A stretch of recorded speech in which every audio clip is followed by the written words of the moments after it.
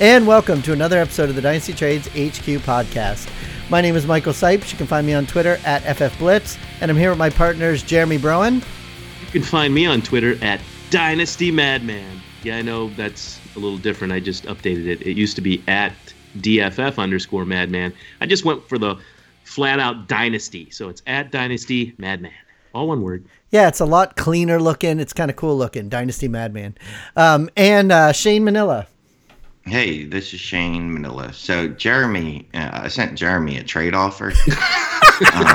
I saw it. Yeah, I countered. So my offer, which was reasonable, was Michael Evans. I'm just going to bring it up right now. Sorry, trades and offers. Any franchise, that would be me. Shane sacred, right? Yeah. Manila. How do I spell my name? At DFF, okay, _Shane. 16 team. Apparently, there's a small tight end premium, super flex. You start 11 players. I offered him one Michael Evans and and a third rounder and a fourth rounder for the depreciating asset that is Jared Goff. And then Jeremy belligerently. It wasn't belligerent. He was belligerent about it, sent me a counter, said you can have Jared Goff, but you will also take Eric Ebron, who's actually unemployed, so technically he's not an NFL player at this time, and a 2025th, which, as you know, there are 16 teams. So the fifth round, that makes that the pick 30. That's pick 98. That's valuable, man. Pick 98 in the rookie draft for Michael Evans. The 107 and Andrew Locke. Better known as Drew Locke. Yes. Better known as rap artist.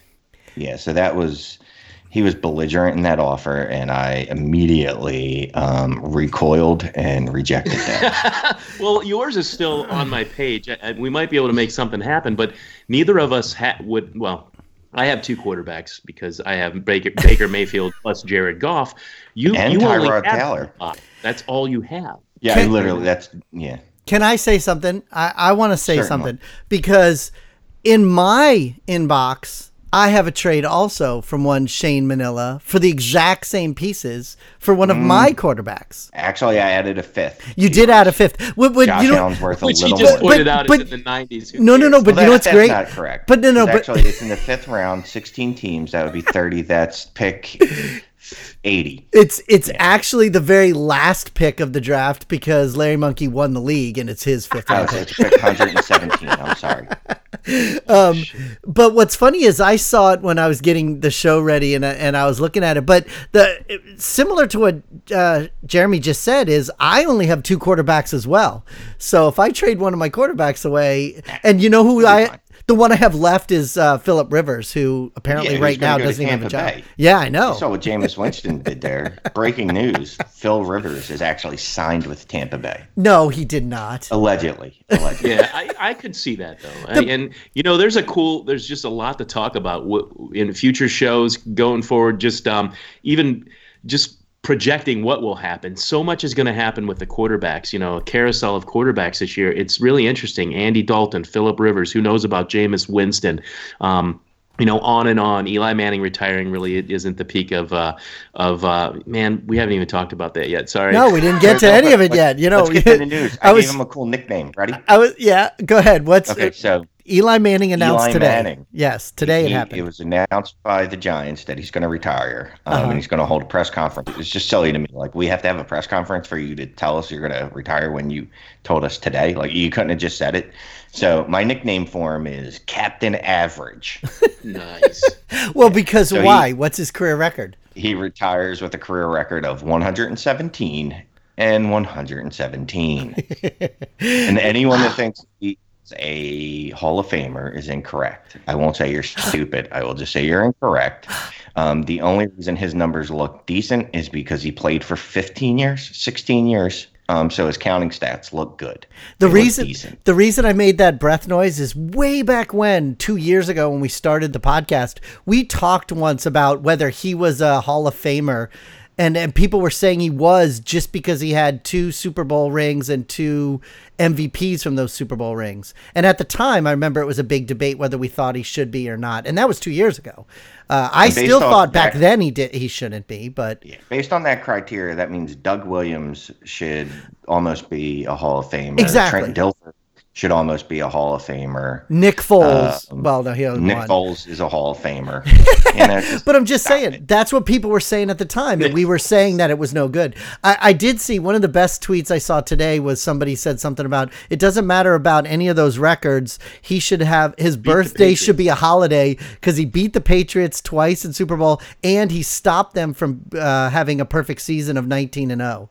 So it's just true, for those reasons, that is his one claim to fame. I mean, 3 different things, but I mean, beating the Patriots because nobody else did. Beating the Patriots is really his thing. That's it. That's all he has, and that he's Peyton Manning's brother. I mean, otherwise, that guy is, like Shane said, kept in average. I mean, I don't hate on him like a lot of people do, because he did make some receivers relevant that probably wouldn't have been, but I don't think that speaks to his quarterbacking. I mean, he kind of needed to do that. He had to pass to someone. I just think he's the most average guy ever, and he had a couple of good ends to a few good ends to a few seasons, trying to impress his brother up in the press box for those games, I think. But I mean, just it's absurd that they talk about him in the Hall of Fame when there are so many great, memorable do-gooders, players out there that still are trying to get in. I mean, that's the thing. Like, it's because he's a quarterback. I don't care if he gets in, I guess. It's not going to hurt my feelings or anything. But I do think there's double standards with the positions that people play that get them into the Hall of Fame. Like Shane's pointing out, he's so freaking average. It's absurd. Famous for Eli faces. Well, that's the best thing about the guy is his nonverbal communication is classic. But it's also, just every time you look at him, like this noise comes to mind. Eeyore. Yeah. It's sorry, Michael. That's okay. It's also politics too. His dad, Peyton, all that kind of stuff. Yeah. So, and playing for a New York team, maybe. I mean, on and on, beating the Patriots. All of a sudden, those things that other quarterbacks could have possibly done, but you add them up and it boosts him full, right. Maybe beyond what he should be as far as observation. I'm sure he's going to get into the Hall of Fame. Sure. I have no doubt about it. Yeah. And whatever, at least he did beat the Patriots. That's true, because Patriot fans are horrible now. They would be completely insufferable then. Oh, I know. I never pulled for the Giants, but I did root for them to beat the Patriots. And when they did it, in those few years, I was actually happy, because the Patriots normally, when they get that far, they win. At the time, it was funny because Michael Jr. was like 5 years old or whatever, and people would ask, "Who's your favorite football team?" And he would say the Dolphins and the Giants, and people would always say, "Why the Giants?" And he would say, "Because they beat the Patriots in the Super Bowl." And he was like a 5-year-old kid, but he would tell to people. Good kid. Yeah, good kid. Exactly. So the other news we had was, it looks like we have a hiring over at the Jags. Yeah, you're a Jag. That's not nice. You're a Jag. You're a Jag. We're a bunch of Jag-offs. But they have a new OC. What do you guys think about that? I saw that today, right? Jay Gruden being hired, or maybe it was last night, offensive coordinator for the Jaguars, and I did get a bit excited because I'm thinking about the mustache ride down there in Jacksonville. I mean, Shane, I know Shane how he feels about Nick Foles. He probably will already tell you that Nick Foles should be backing up Gardner Minshew, but I really think that's true. I think they should go with Minshew, but the excitement is Jay Gruden coupled with, this mobile, scrappy quarterback. I don't know if anything will come of it, but it seems like a recipe for success, like a match made in heaven kind of setup. What do you guys think? I mean, I got excited for sure for fantasy football. So I just, I jumped on the whole, the internets. Somebody did some research on this one. Yeah, so I just wanted to see, how his QBs have fared. So out of a 9-year career, and I'm not counting the Arena Football League, because why not? I could not find fantasy stats on those. Nice. But I will say that his quarterbacks routinely threw for 50+ touchdowns. And Andy Dalton, I know he did well with Jay Gruden. As part of the reason it propelled him to becoming a head coach was the success that Jay Gruden had in Cincinnati. So Dalton did look good during those years. Like those were the only years. He had his best year with them in 2013, but he also had a QB 13 season in 2012. Kirk Cousins played 3 full seasons under him, and he was the QB 11, the QB 6, and the QB 7 in those years. Wow. And I took out the quarterbacks that didn't play 10 games because they don't count. Sorry, if you can only play 9 games, I'm not going to count you for a season. So I think it was 2017. Deshaun Watson would have dropped down to like the QB 9 if you added in the injured guys. But either way, even the quarterback 11 year with Cousins, 6, 7, and 11, he placed those 3 years. Well, 11, 6, and 7, and then 21, 13, and 7. But 5 of those 6 years you have there are top half, fantasy quarterbacks. Yeah, and you figure, he's had QB1 seasons in 4 of the 6 seasons. So what I started to say is he's had 6 seasons where only one quarterback has primarily started for him. He's also had seasons where, he had the 2019 season where he got fired, so I didn't look at that. And the 2018 season when he had Alex Jones, Colt McCoy, Trigger Jones, Happy Gilmore, and Slappy McGillicuddy at quarterback. So I didn't look at that either. Yeah, and then the 2014 season, I don't know. I forget what that was. That might have been RG3 played a little bit, and then Cousins played a little bit. But yeah, so he had 6 seasons where the quarterback started at least 12 to 15 to 16 of the games.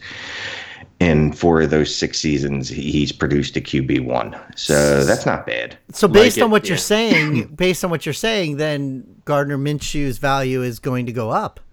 Hey, whoever the starter is down there, because they haven't given any indication as to who is. I think it'd be favorable for Foles too. Honestly, I don't see. I think it's quarterback friendly, that system that he runs, and my hope is that they go with Minshew because I think as far as fantasy goes, that guy's got wheels and he's not afraid to use them, and it's just more exciting to watch.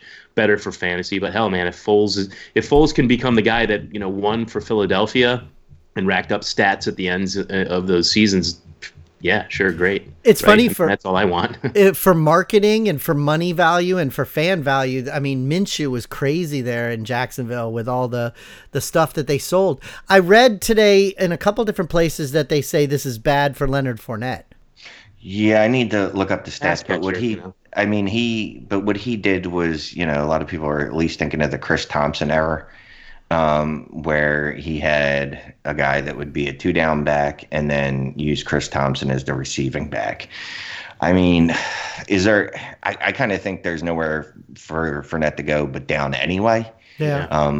I know that positive touchdown regression is in his cards because he didn't score much.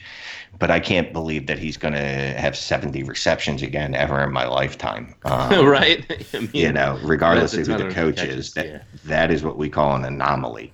But I could be wrong.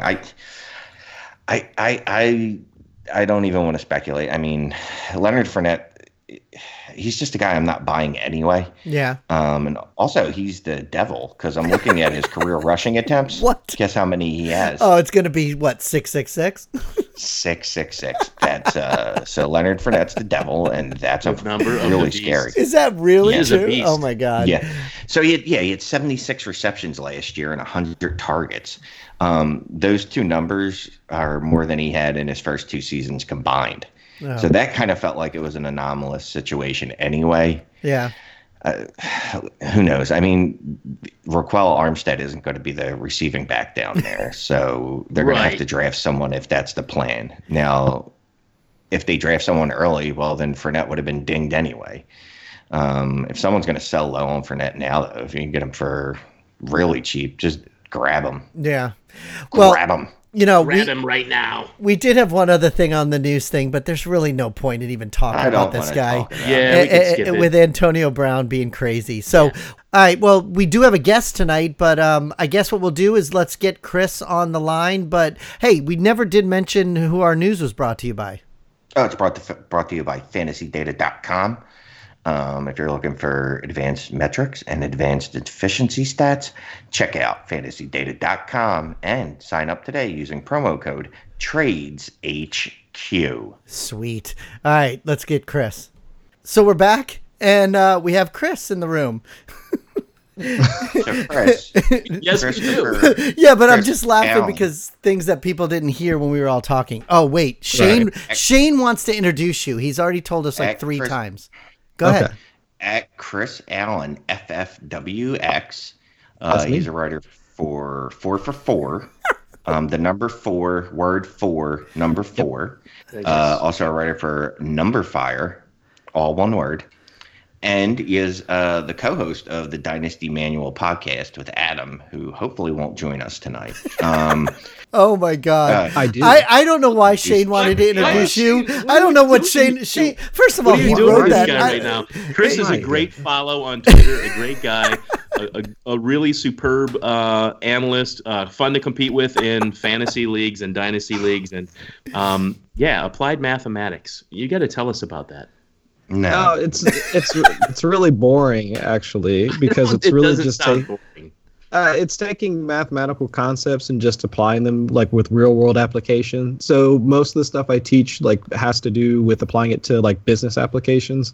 So it can be something as simple as talking about like finance. It could be as simple as talking about like how you process data, but at like a very basic level. Like I talk about level. Most people would say at a practical level. In lay person terms, kind of math. A lot of it's like a lot of it's geared towards business because that's the easiest thing for a lot of students to, I guess, to relate to. Understand, so if we're talking about like calculating like gross earnings and stuff like that, or even doing like the basics of taxes, like it's just stuff like that. We're happy to have you on the show. People might not know it, our listeners may not know it, but you're part of the Ohio Fantasy Football League, the Dynasty League we started with a bunch of people, Ian Hartitz, Bob Long, so many people. I'm not going to say who won it because I don't want to brag about myself, but I do want to say that it was a very competitive league, and looking forward to the rookie draft when we have our barbecue. You might not know how good you are at barbecuing and brewing beer. I know we made some jokes early on. Yeah. Anytime Jeremy wants to mention that he wins something, he always prefaces it by saying, "I don't want to brag," and then he says it. And then I brag. So, Chris, with what you teach and everything, did that help you get the jobs that you have now in the Dynasty community and everything? Do you use any of that for what you do? Chris and no, doesn't believe in because market share. That's absolutely true, but we'll get into that later because market share is just a myth. We talked about this earlier. I can relate to this, so I can't wait for that conversation. Thanks for interjecting, Shane, but let's let him finish. But no, I'm an engineer by trade, so all my like mathematical background comes from that. So I'm a mechanical engineer. So on my like quote unquote day job, considering I'm like on Twitter, either like laughing at something that Shane posts or anybody else that we normally associate with, but. I'm a mechanical engineer. I work for a defense contractor, so I'm a structural analyst for them. So, and also a systems engineer. So, like all of my mathematical background comes from that. So, like if you've read anything that I've written, like most of the analytical portions of it come from anything that I've learned throughout college, like throughout undergrad or grad school. So then, what is this that both Shane and Jeremy both agreed that you don't believe in market share? Well, just let me say this first. Chris and myself we are joshing. Yes, because we're in a thread with one Peter Howard. And if you don't follow Peter Howard, you really should on Twitter, because he might not be able to. Yeah, he might not be able to speak English really well. He can't spell very well, but he when he does convey his thoughts, they're very smart thoughts. Yeah, he is an analytical savant. Yes. And he was posting about market share today, and about 56 different people responded to him saying, "Yeah, but did you know they went to school with these other wide receivers? So maybe that's why their market share was low." Yeah. So we decided to troll Peter a little bit. So if Peter ever listens to this show, I hope he knows that me and Chris really don't believe in market share. We do believe it's a myth. Right, it's absolutely a myth. I think I put in there, it goes like Loch Ness Monster, Bigfoot, and then college market share. I mean, those are myths. Analogy before too. That's the greatest. I mean, they're absolutely myths. We do not know if they exist. So wait, you don't believe in market share, Jeremy? Yeah, I do believe in market share. I believe also that there are holes in the metrics that use it as a predominant factor. It has failed, and guys like Chris Bean, I'm not sure where it's at because I'm not a mathematic guy. I'm not a mathematical person. I use data. I also watch tape. I understand football. I combine those two things. There are things I don't understand, but I trust the data that comes out of it. And it's led me to things like Juju Smith-Schuster, Michael Thomas, and other players. In the case of players like Michael Thomas, whose market share wasn't, exactly what you would want it to be, and even from Ohio State as well, Terry McLaurin. But there are players that sort of break the mold, and the only thing that a guy like Christopher Bean can use to describe the failure to identify those players is they're outliers. Well, yeah, they are outliers in that data set, but why? What are you missing that's not letting you see that these players, with all the other things that they bring, speed, athleticism, and other numbers, why that's market share is, I guess, weighted more than those, like the ratio of market share to those other things. Why does it not let you see with your data sets those players are as valuable as the ones with market share? There's something going on that I can't put my finger on. Raw numbers. No, I'm not looking at the wrong number. No, I'm telling you. I'm not looking at the wrong number. Try listening. Because I'm seeing those players. I'm saying that those when numbers I say that are being you, looked at I'm speaking about the collective you. No, calling Terry McLaurin an outlier. You're naming one guy. An outlier in that data set. One guy out of 1,000. That's why he's an outlier. You don't understand what outlier means? No. He's an outlier based on market share. Oh my God. Well, he's also an outlier on a bunch of things, breakout age and things like that. But talking about an outlier in market share, the two of us talking about this is like two meatheads trying to figure it out. We actually need Chris to talk about it, not you. I love that. I love that Chris explain this to all of us and our listeners. And Shane, he likes data, but he does struggle with math. So make it talk slowly. Well, I would say that with the argument behind market share, I think it makes sense, like the side that you're coming from, Jeremy, in that you can't take just like one number and then that just describes like an entire prospect. I don't think anybody really believes that. Yeah. But on that same, like pulling on that same thread though, there should be some thresholds that you would expect like some players to hit. So even in the case of like Terry McLaurin, Michael Thomas, or even if you want to roll back to last year when we were talking about like AJB, like DK Metcalf, and like guys that were, I mean, just like legitimate NFL prospects, but like their market share numbers really weren't like just like sky high, with like they weren't hitting like some of those thresholds that we were saying like, okay, these guys are going to be, or once they hit the NFL, they're going to be wide receiver ones or whatever. So I understand the idea that there needs to be context applied to in some cases, but at the same time, again, if they're not hitting those thresholds now, because market share does account for like the entire like the team's target volume and all that. Uh-huh. But if they're not hitting those thresholds now and they're going to the NFL to compete with other elite like wide receivers, or at least let's take that back. Not elite wide receivers, but let's just say other prospects or other talent, that should be at the professional level, then at least I think there's a cause for concern. Now, who's the guy that we were talking about? Shane? There's some pause there. It was just our buddy Christopher Bean, who is really good with numbers too. But his explanation for some of those, for some of the players with market share is that they are outliers. But we're talking about MS alone, not all, not every. He's not an outlier, period, obviously, but an outlier in the case of market share. And I don't argue with really his term. I'm just saying that explaining it that with that player being an outlier really doesn't give enough. It's a way to explain it away without explaining it. Yeah, I would agree with you. I mean, it's just kind of an excuse, but something's missing when he's talked about as an outlier in market share. I guess that's my thing. There's a but at least in Terry McLaurin's case, I mean, there were like his athletic metrics they were off the charts. So at least if you have, I mean, with the speed and all that, I mean, I think from an athletic testing standpoint, there should have been at least enough there in other areas that could have led you down the path to seeing him be at least a decent wide receiver. And then lo and behold, I mean, we saw his rookie season. I mean, depending on which phase of his rookie season that you wanted and efficiency, and there are lots of things to look at. And so while I value market share, I'm just saying that it's like you pointed out, there are other factors you have to look at to give that more context than just looking at, if you were to just look at, a chart and tables of market share data. There's got to be something to lend to shed more light on that than just looking at it alone. That's all I meant. No one's looking at it alone, though. You're looking at it with draft capital and things like that. But you don't need to look at tape for any of it, though. I mean, if we're being quite not for market share. No, I'm saying for anything, for any prospect, you don't need to watch an ounce of tape. But anyway, we were talking about Henry Ruggs. Yeah, because that's I think he was at like a 16%. Yeah, 16, 17%. Something low.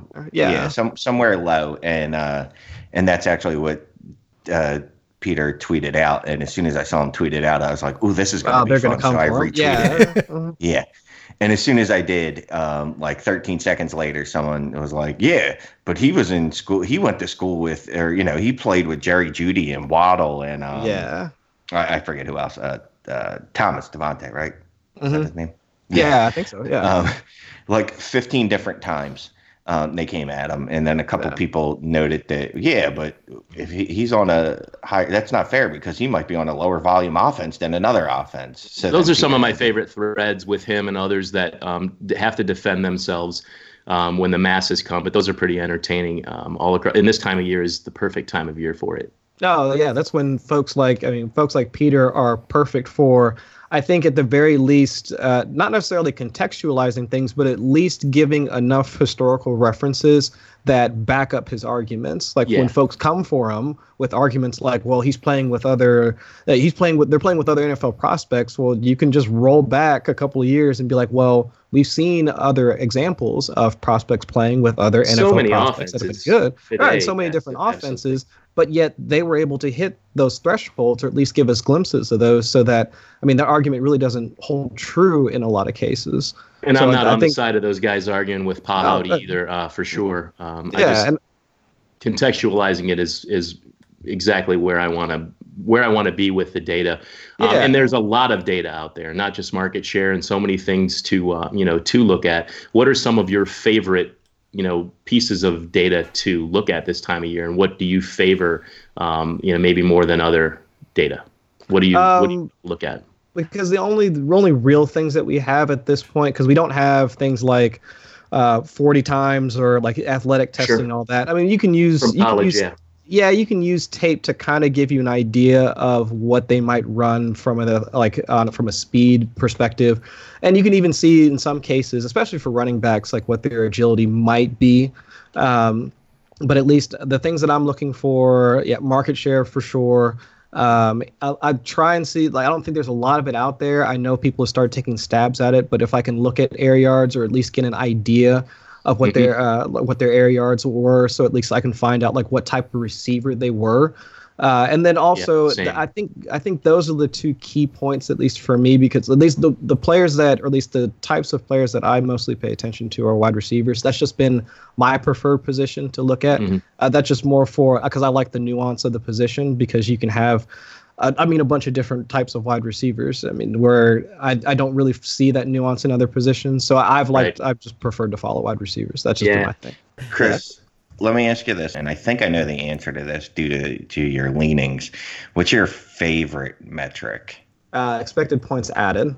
So I was wrong. Expected points. I was going to ask you if that's what you're going to think, Shane. While it's not a predictive stat, I think EPA gives us the best, the best descriptor of how much that play was worth, and it translates across positions, right? You can look at, using down, distance, all the different points that would wind up going into the model in order to figure out how much that play was worth, and I think that's probably the closest we're going to get to figuring out the true value of a play.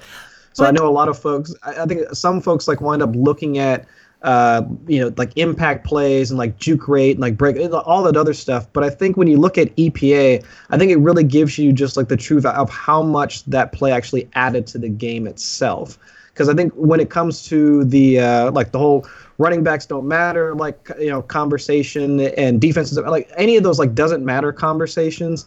But if you go back and actually look at the plays kind of surrounding the ones that people want to highlight the most, you can just look at it. Okay, well, it added 4 or 5 points play. So that was actually that was really important. That was a good play. It did matter, right? It did matter. That actually did matter. I think EPA calculates that, and it gives us one value that gives you, I guess, a good description of how much that play actually mattered in context. But how does that translate? But how does that translate to fantasy though? To points? Right now, it doesn't. Right, that's what I'm saying. It doesn't. Yeah.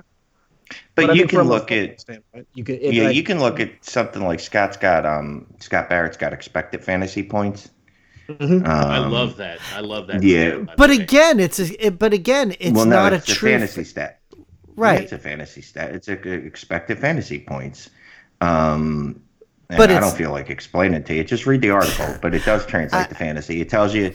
I mean, it's a good thing to look at when you're looking. Explained this to us a couple times, so and it did that for you. Right, but I'm talking to Chris about what he just said is his favorite thing. Okay, I'm not talking about what Scott says. I mean, you do sound really smart right now, but let's not stop. We're talking to Chris. I'm trying to ask. I'm asking Chris how we're that. Not going to accept your answer. We would like a fantasy related one. No, that wasn't the. No. Your answer's fine. I was just asking you. You said that's your favorite. So I'm asking you, how does that translate to fantasy is what I meant. If that's your favorite in just real world, then that makes sense. But how does that translate into fantasy is my point. So at least for me, the way that I look at EPA and try and translate it to fantasy is that so for players that I'm interested in, or for over at 444, I do the quarterback streamer article each week. Oh. So I do try and look at the EPA per play, and also total EPA throughout games to try and sort through the quarterbacks that I think have the likeliest path to being a QB1 each week. So if they are players that, while they might have popped the week before, or even if they struggled, I do try and go back and look at what their EPA per play was in order to figure out, okay, well, how are they struggling? If there was something against the defense, or was it because of drops? So the EPA is a part of my process to determining whether or not a quarterback actually was adding value to the game, or if they just weren't playing well. Because I think a lot of throughout, I forget which weeks it was, but it was shortly after the first couple of weeks after the whole I'm seeing ghosts thing with Sam Darnold. I went back and took a look at his EPA, and you can kind of see it was trending up, but these yardage totals weren't really there, and it just wasn't translating into fantasy. But you could see if you looked at his EPA totals throughout, they were slowly coming back. And then it wasn't until probably weeks 9 and 10 when you really started to see that translate to fantasy. But if you went to EPA, you could see that was starting to slowly starting to trend up, and then his fantasy scores wound up catching up to it later on that week, or later on in the season. So it was one of those where it's again, EPA is not a predictive stat. But if you start to see a trend in EPA, you can kind of start to connect that to fantasy, farther on down the line, if the trend continues to hold. See, that's pretty cool, because the fact that you use that to write that article about the streamer players, what else do you do at 444 and with your other writings? So for 444, you said you write the streaming quarterbacks. Is there other things that you do there as well, or is that your main thing? Well, actually, so the story behind that is that I got picked up for 444 because of my interest in writing about weather. So that's where the analytical portion. So that's the FFWX in my name as fantasy football weather, and that was the part that really interested me, or got me into the industry. So I started writing about weather. This was probably 4-ish seasons ago, and just talking about its effects on fantasy. And so there was an article written by Brian Burke, who's the chief analyst for ESPN. He wrote an article back in, it was 2012 or 2013, that the gist of it was that adjusted yards per attempt, it had a pretty steady drop off as you increase in wind speed. But my thing was, okay, well, if that's not the end all be all, I figured there had to be quarterbacks that were either above or below, and I wanted to kind of flesh that out a bit more. So I actually emailed about him, not knowing who he was. I had no idea he was just this big wig over at ESPN or anything like that, or who he was. He's essentially the father of analytics. Ben Baldwin, nice. Josh. The name, Yeah, Ben Baldwin, Josh Hermsmeyer, all those guys look up to Brian like for just thoughts on analysis and things of that nature. And I was just like, well, screw it. Like I just read his stuff, so I'm going to email him about it. So fast forward like 3 seasons later, Luis, who's the content manager for 4for4, he approaches me about a job. He was like, well, yeah, we just want to bring you on to just write like a few weather pieces and that's it. He brings me on and also brings on a guy by the name of Elliot Christ in order to do some research articles. Elliot leaves 2 months later to start TQE. Yeah. And that's where they were like, oh, okay, well, we have a spot open. Would you like to do some more research stuff? And I was like, well, I'm actually a research analyst for like my day job, so this kind of fits. Cool. So like, yeah, so we'll have you like write a few more articles, and then it just kind of blossomed from there. So I thank Elliot for leaving to go do his own thing, because I don't think I'd be doing this without that. That's I know cool. Luis. I've been in leagues with him. He's a good guy too. Yeah, that's an interesting story. I did want to bring up the weather thing. I know we had all these great questions. We could talk to you forever, so I'm glad Mike asked about your background so we could get to that, because I think that's just an interesting, really interesting, unique story. Well, let me ask you another thing then. That I actually had a question and now it's completely. What round? So okay, here we go. That's what I was going to ask you. Where do you think round NFL draft does a player have to go in, especially wide receivers, because running backs are different? But say, what is your cutoff where you're like, all right, I'm out on that wide receiver? So like last year, Hakeem Butler fell to the 4th round. It was like 4th, yeah. 4th, and Kelvin Harmon fell to I think like the 6th. Yeah, yeah, it was like mid 5th, early 6th. Dropped like like stones, man. Yeah, and those are two guys that, okay, not everyone, but at least I'll make a number up. 70% of the Twitter sphere were in on prior to the combines and the draft. So is there a cutoff round where you're like, I'm just out on this wide receiver? I think it's about there, to be quite honest with you. It's probably around like that 5th round, where I'll probably reassess like my original take on them, because regardless of how the combine, like how they might have looked at the combine, or even going back to like their college production. I mean, if teams have really passed on them to the point where you're looking at a day 3 like type of pick, well then there must be something that we've missed. Like whether it be like his interviews were poor, or something behind the scenes that we probably don't know about, that I would probably have to reassess like my entire process. But I think it's around like the 5th round is where I'm just like, I really can't value that player similarly to what I was beforehand. Yeah, it's a little later than me. I think I'm giving up on them after the 4th round. I'm done with you at that point. You're dead. It sounded like you almost said 4th round of the round. NFL draft. Yeah. Probably a good idea, buddy. Unless you've blown out your knee during the combine, and they're like, oh, well, we'll try next year. Maybe this will be his redshirt year. And I'll just ask anyway. Is there a specific round where you just give up on running backs, or no? Never. No, not really, because I think with I'm not going to go into like the whole like running backs don't matter thing, but we've seen so many UDFAs like pop up over the last like few seasons that it's hard for me just to be completely out on a running back, because with the way that the running back market is, I guess, quote unquote, I would say it's like saturated, and it's hard for players in order to see the field and kind of get their shot. So I would be hard pressed to just be completely out on a guy, because even guys that we completely are more or less left for dead, like over the past couple of seasons, like look at a guy like Benny Snell. I mean, the draft process for him was just like, it was just absolutely it was horrific for him. Yet he still found the field like this season. He still had value. So if players like that we just like almost completely drag through the mud like throughout the draft process can still wind up putting up some yardage like during the season, then it's hard for me just to be completely out on a running back. It's almost a completely different like way of looking at that position as compared to wide receivers. Almost like opportunity is just as great a factor, as long as they have like a certain level, not necessarily optimal, but a minimum level of ability, and they can learn that how that team plays football, do what's necessary, and a team like Pittsburgh is convenient for running backs. But like you said, then the opportunity is really king for a guy like Benny Snell, who's kind of more of an average running back that you see several come out every year. Yeah, I mean, looking at guys like him. I mean, we just watched both. I mean, Damian Williams like popped again. Kenyon Drake like wound up having some value this season. I mean, a guy like Gus Edwards, like we were taking a look at, like when Mark Ingram went down. I mean, there's so many guys that just wind up popping just because the opportunity is provided to him, whether it be from injury, trade, or whatever. That it's just hard for me to just completely write a guy off, because if you look back, I mean, even at his college production, like might have been okay. His athletic testing was like, oh, if we just kind of give him if somebody were to just give him a shot, then he might be somebody to hold on to. Now that can wind up backfiring, because then you can wind up holding on to guys like Christian Michael, like myself, and that it never works out. But I mean, there's still enough like positive examples that I think it can wind up working out.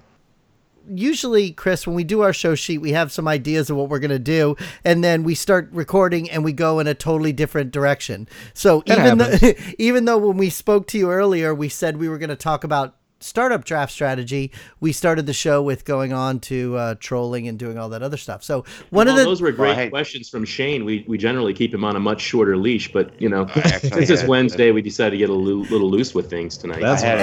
Chris, let me ask you this: in a startup draft, do you like to load up on wide receivers or running backs? Me personally, I like to load up on wide receivers. That's just my personal preference. I knew you were going to say that, just based on what you said about wide receivers before. I mean, that was my guess. I would say though that there's something to loading up on running backs, just because at least from a strategic perspective.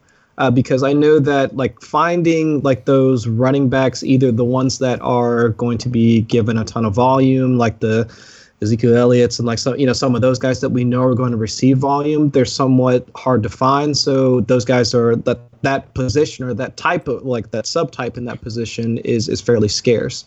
So the trade value for them might be fairly high, like within a startup.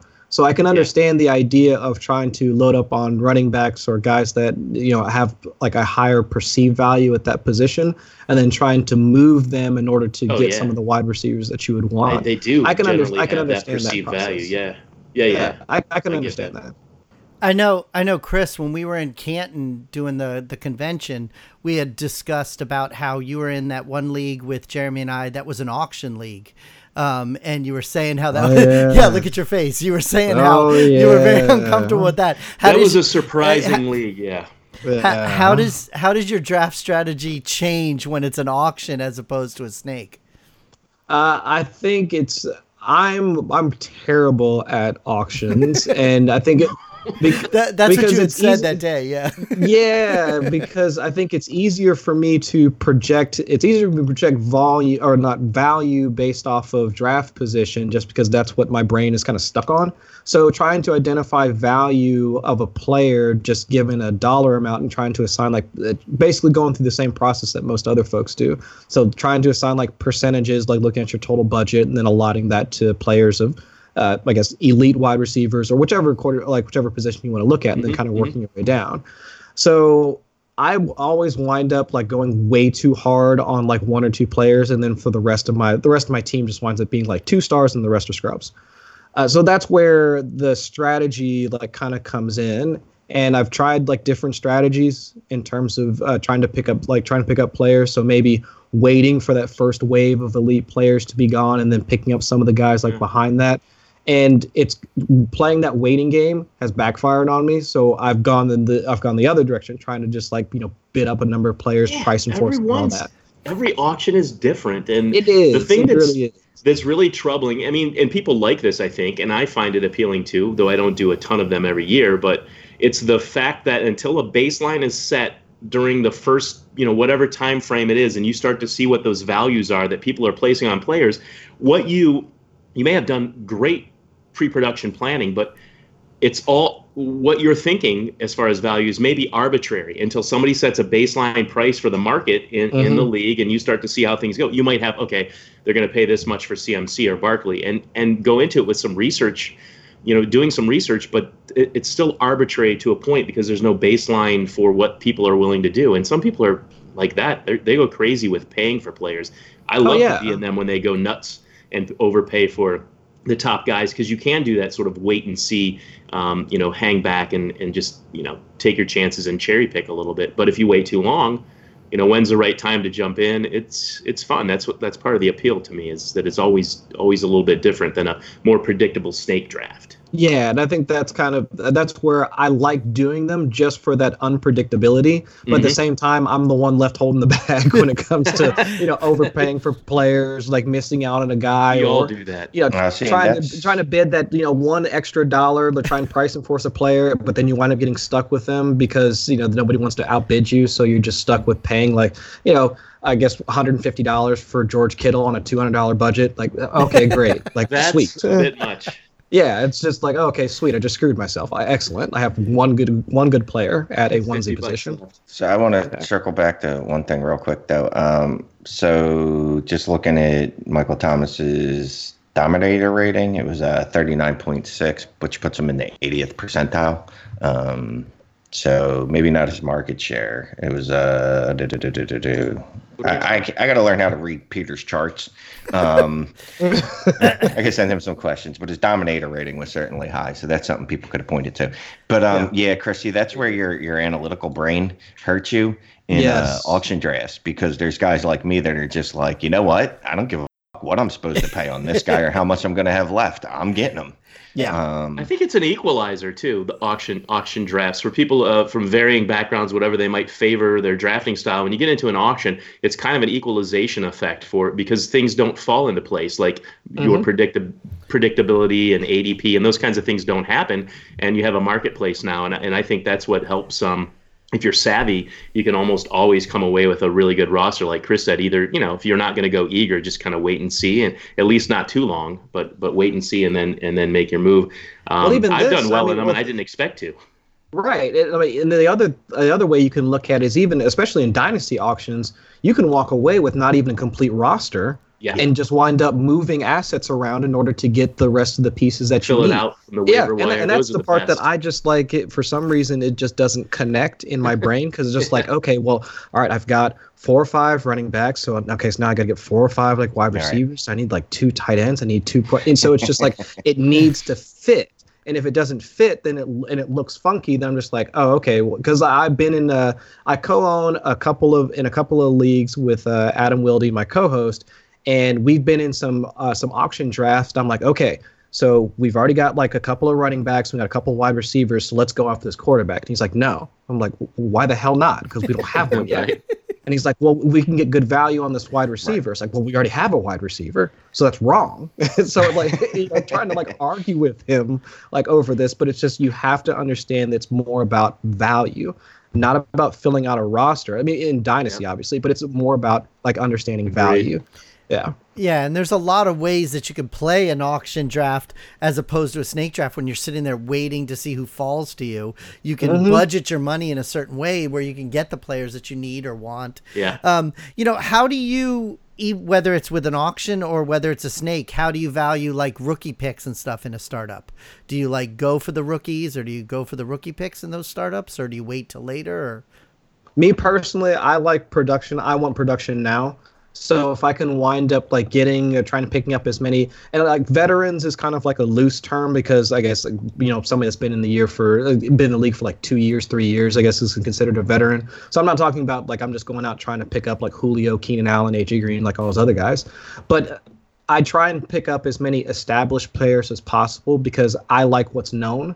And also like until the last like maybe 2 or 3 years, I haven't paid as much attention to the incoming rookie class. So it's just, okay, well, I understand that they're lottery picks. I don't understand what their situation is going to be. So I'll lean on what I know, and then I'll pick up some of the guys that I know or I can see having like positive outcomes like in their careers, like moving forward. At least there's always draft picks.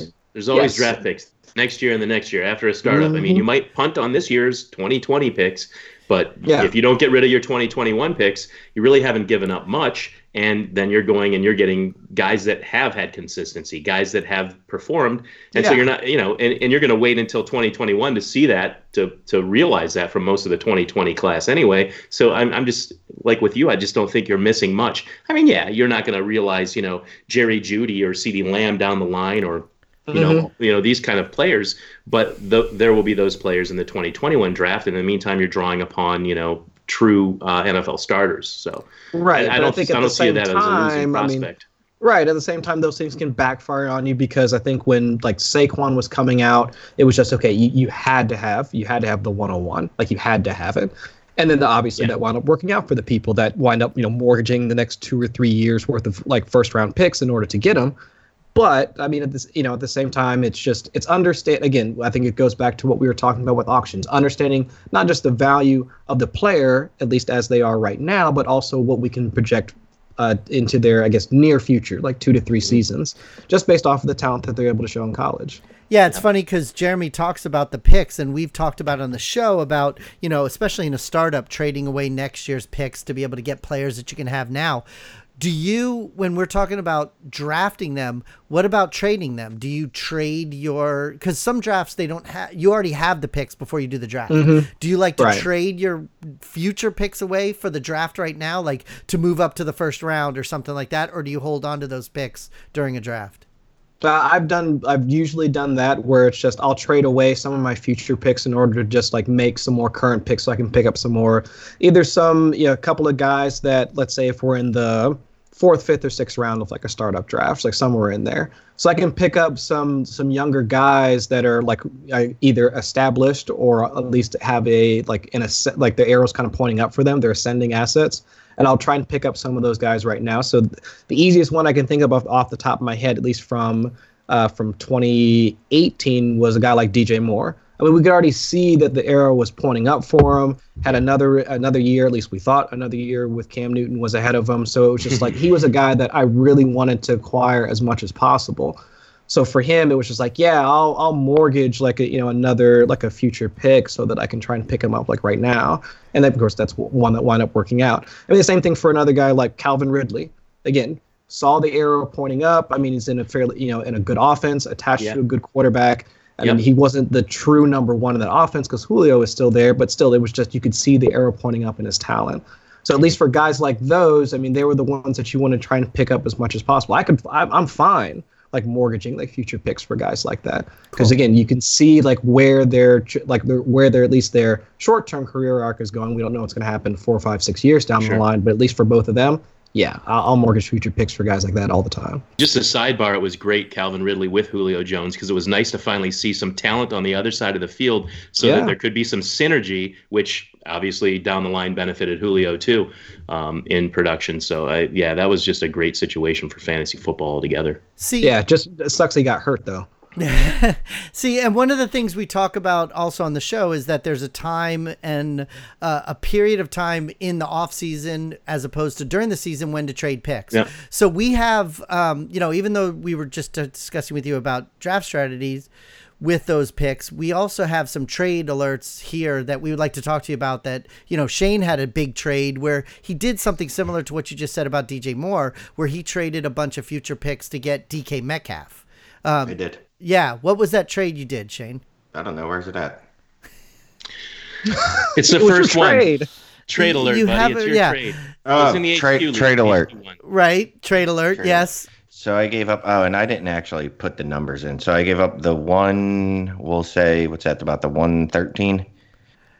Mine is the 113, and I don't know what old school is. It's like the 110, the 113, the 226, and the 349. For 16 DK team Metcalf. league. So the second rounders are deep. So we'll just say it's the 110, the 113, and how about the 210 and the 315 for the Kalen Metcalf. So Chris, just to let you know, because he didn't tell you, it's a 16-team league, super flex. But what he did, guessing that, deep rosters too, it's tough. But what he did was kind of what you were saying about sending away some picks to get a rookie that's coming off the good year. So what do you think of that trade? I don't hate it. I mean, I think that like with DK Metcalf, I think the one knock, and I've seen this across the industry, like at least over the past couple of weeks since since Seattle's been knocked out, is that Seattle has been it's been a run first offense, but two, trying to separate DK Metcalf's rise to fame with the subsequent like injuries to the rest of the Seahawks, like a wide receiver crew or just their pass catching crew, right? Because like Will Dissly, like he died like during the middle of the season. Chris Carson, Rashad Penny, like they died like when the football died. So it was just what was the impetus to really start to pick up Metcalf's like target share? Now, while I still think that he's a wonderful talent, like he's a perfect fit for that offense, I know that that's probably the negative side to looking at it. But I would do that all day long because I mean Tyler Lockett, like while he's fine, I mean he's 27, I believe he's 27 years old. I mean not a number one. He wouldn't be like a number one or considered to be a number one like wide receiver, since I wouldn't consider him that way. So I think there's plenty of room for somebody like DK Metcalf to assume that role. And kind of looking at, I mean, since we were talking about it, looking at his market share, I mean, he was hitting like highs of like 30, 26%, 27% market share, like over the back half of the season. And that's what you want, like out of a wide receiver one. And so if you're hitting those levels of market share and you're attached to one of the most efficient passers like in the league, sure. I mean, yeah, I probably want to try and get a piece of that as much as possible. Absolutely. I mean, especially at his age. I mean, we've only got probably, let's say, 2 more years of, Lockett being able to do what he does. He could go longer depending on, his health and whatnot, but we've already seen how that has worked out for him this past season. So, yeah, I don't mind that trade at all. Well, part of the reason I brought it up, well, Shane, I was just going to say, part of the reason I brought it up to you is because of what you said you do during a startup draft with trading away those picks. But now that we're into the offseason, we're 2 months away from the NFL draft. Do you do that stuff now as well? Do you hold on to your picks? Like, do you wait till the combine, or do you wait till some other things, or do you try to move some of the stuff now while the hype is starting to build? I think now would kind of be the time to try and do something like that. But you can use events just like you were talking in order to like kind of gin up some of that hype for some of those players. So you might, I honestly do believe that around like combine time, you might see folks like, because give it a couple more weeks and you're going to see nothing but clips or highlight clips of Judy. You're going to see highlight clips of Jefferson. Gandy Golden. I mean, all of those prospects that people are talking about now, like down at the Senior Bowl, and it's just going to be highlight reel after highlight reel. And once the combine hit, it's going to be whoever runs the fastest 40 time. That's going to be all over the place. So once you're seeing, and like especially in the dynasty community, like those guys, they're going to come on Twitter, and that's all they're going to see is retweets of 3-cone retweets of 40 times. Because we saw everybody freak out over the DK Metcalf 3-cone thing. So just think about what's going to happen this year with so many like decent wide receiver prospects that are in the 2020 class. So yeah, use that to your advantage. So if you can wind up moving some of those picks because some guys are just like, yeah, I want to get that guy. Yeah, like Judy, like CeeDee Lamb, I want to get those guys. Okay, well that's fine. Like, what do you want to pay for that? What do you want to pay for this pick? Like, I've got the 105. What do you want? Yeah, it was the 112 and the 113. Is that what it was? And, yeah, 112 and 113, which, yeah, honestly, obviously the 113 would be a 201 in a normal league. All right. Yeah. I did that last week, Chris. I did that last week, Chris, and Shane didn't know what I was talking about, but go ahead. So that's applied math. Thank you. I applied mathematicals. Awesome. So DLF had an article and a series of them. They're going back and looking at ranking the draft picks throughout the decade. Uh-huh. And one of the ones they already did, they did 112, 111, and 110. Looking at 112, the best player this decade would have been Cortland Sutton. Oh. Kyler Murray would have come in at second. And then the third best pick of the decade of the 2010s, David Njoku.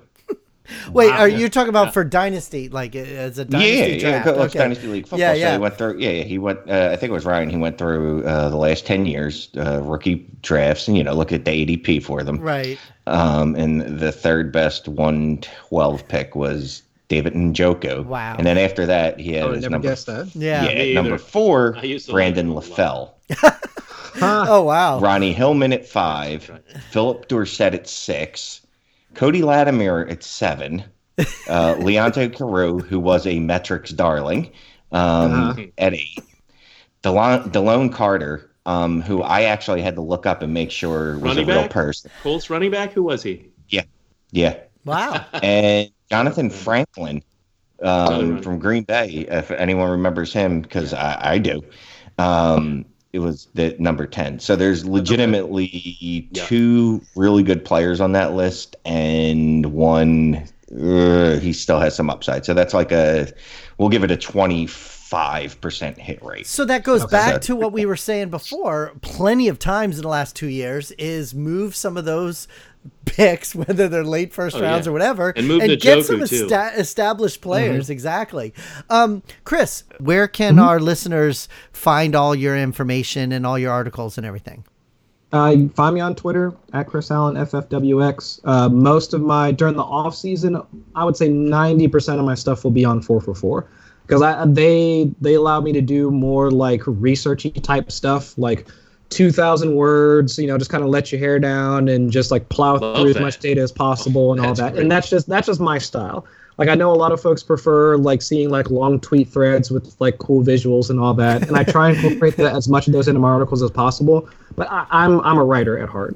So I like that, Chris. That's just my preferred medium. So you'll find most of my stuff over on 4for4, doing some like short videos and stuff for DLF and all that, but most of the stuff that I was talking about here tonight in terms of like questions I want to have answered, all that, like all the written stuff will be on 4for4. That's cool. Everybody check out Chris at the website and on Twitter. And, we do our Patreon show. And by the way, we've talked about so much stuff tonight. We still have a lot of stuff left on the show sheet to talk to you about. Do you mind sticking around with us and be on our Patreon show and talk about some of that stuff that we didn't get to on the show tonight? Absolutely, man. All right, that's great. So yeah, Shane, tell everybody about our Patreon account, and then we'll wrap everything up, and then we'll go to the Patreon show. Go be a patron, because you get a bonus episode, podcast every week, come hell or high water. There's no iguanas falling out of the sky that are going to stop us from our patron episode every week. You get the uncensored episode of this show, which is quite good from what I hear. You get the group me chat where we talk. It's been pretty quiet today. I'm not going to lie to you. There's only been like 15 messages, but generally it's just going off all the day. Like your phone's vibrating like, I don't know, like a vibrator. Yeah, that's the thing that vibrates. We'll use that. The HQ1 Listener League thread was more involved today. It was jumping because we had 86 trades with a new person. And also, if you're not a patron, I'm not going to let you get in our Listener Leagues. No, that's not true. Cool. Well, we are gonna have a new Listener League HQ3. And by the way, I live down here in South Florida, and it is true. It was 40 degrees, and the iguanas were falling out of the trees around here. And they're not dead. 40 so no, they're not dead. No, they freeze and they get stunned and they fall out of the tree. Yeah. Wow. But and it happens everywhere. You see it all over around here. And then Jeremy, you wanted to tell people about our store, and then we'll wrap everything up.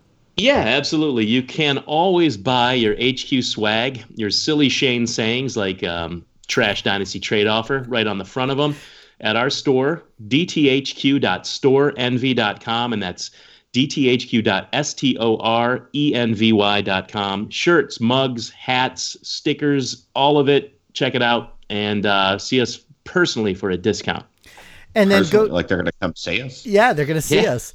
And then check out our podcast on iTunes at Dynasty Trades HQ. And also, hey, we got a new 5-star review on iTunes this week, Shane.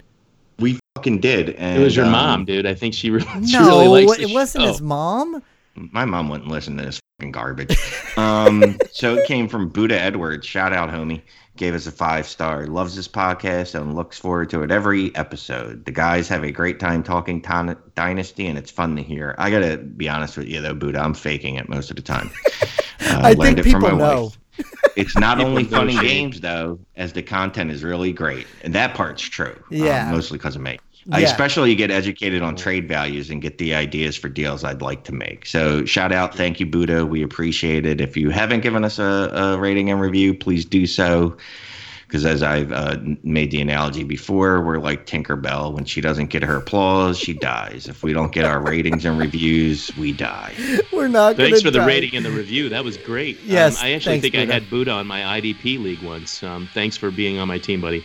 Cool. Thanks, Buddha, for the review. All right, great. We're going to go do a Patreon, and thanks for listening, and say goodbye, everybody, and we'll talk to you next week. Goodbye, everybody. Bye, everybody, and we'll see you next week. Bye. Bye.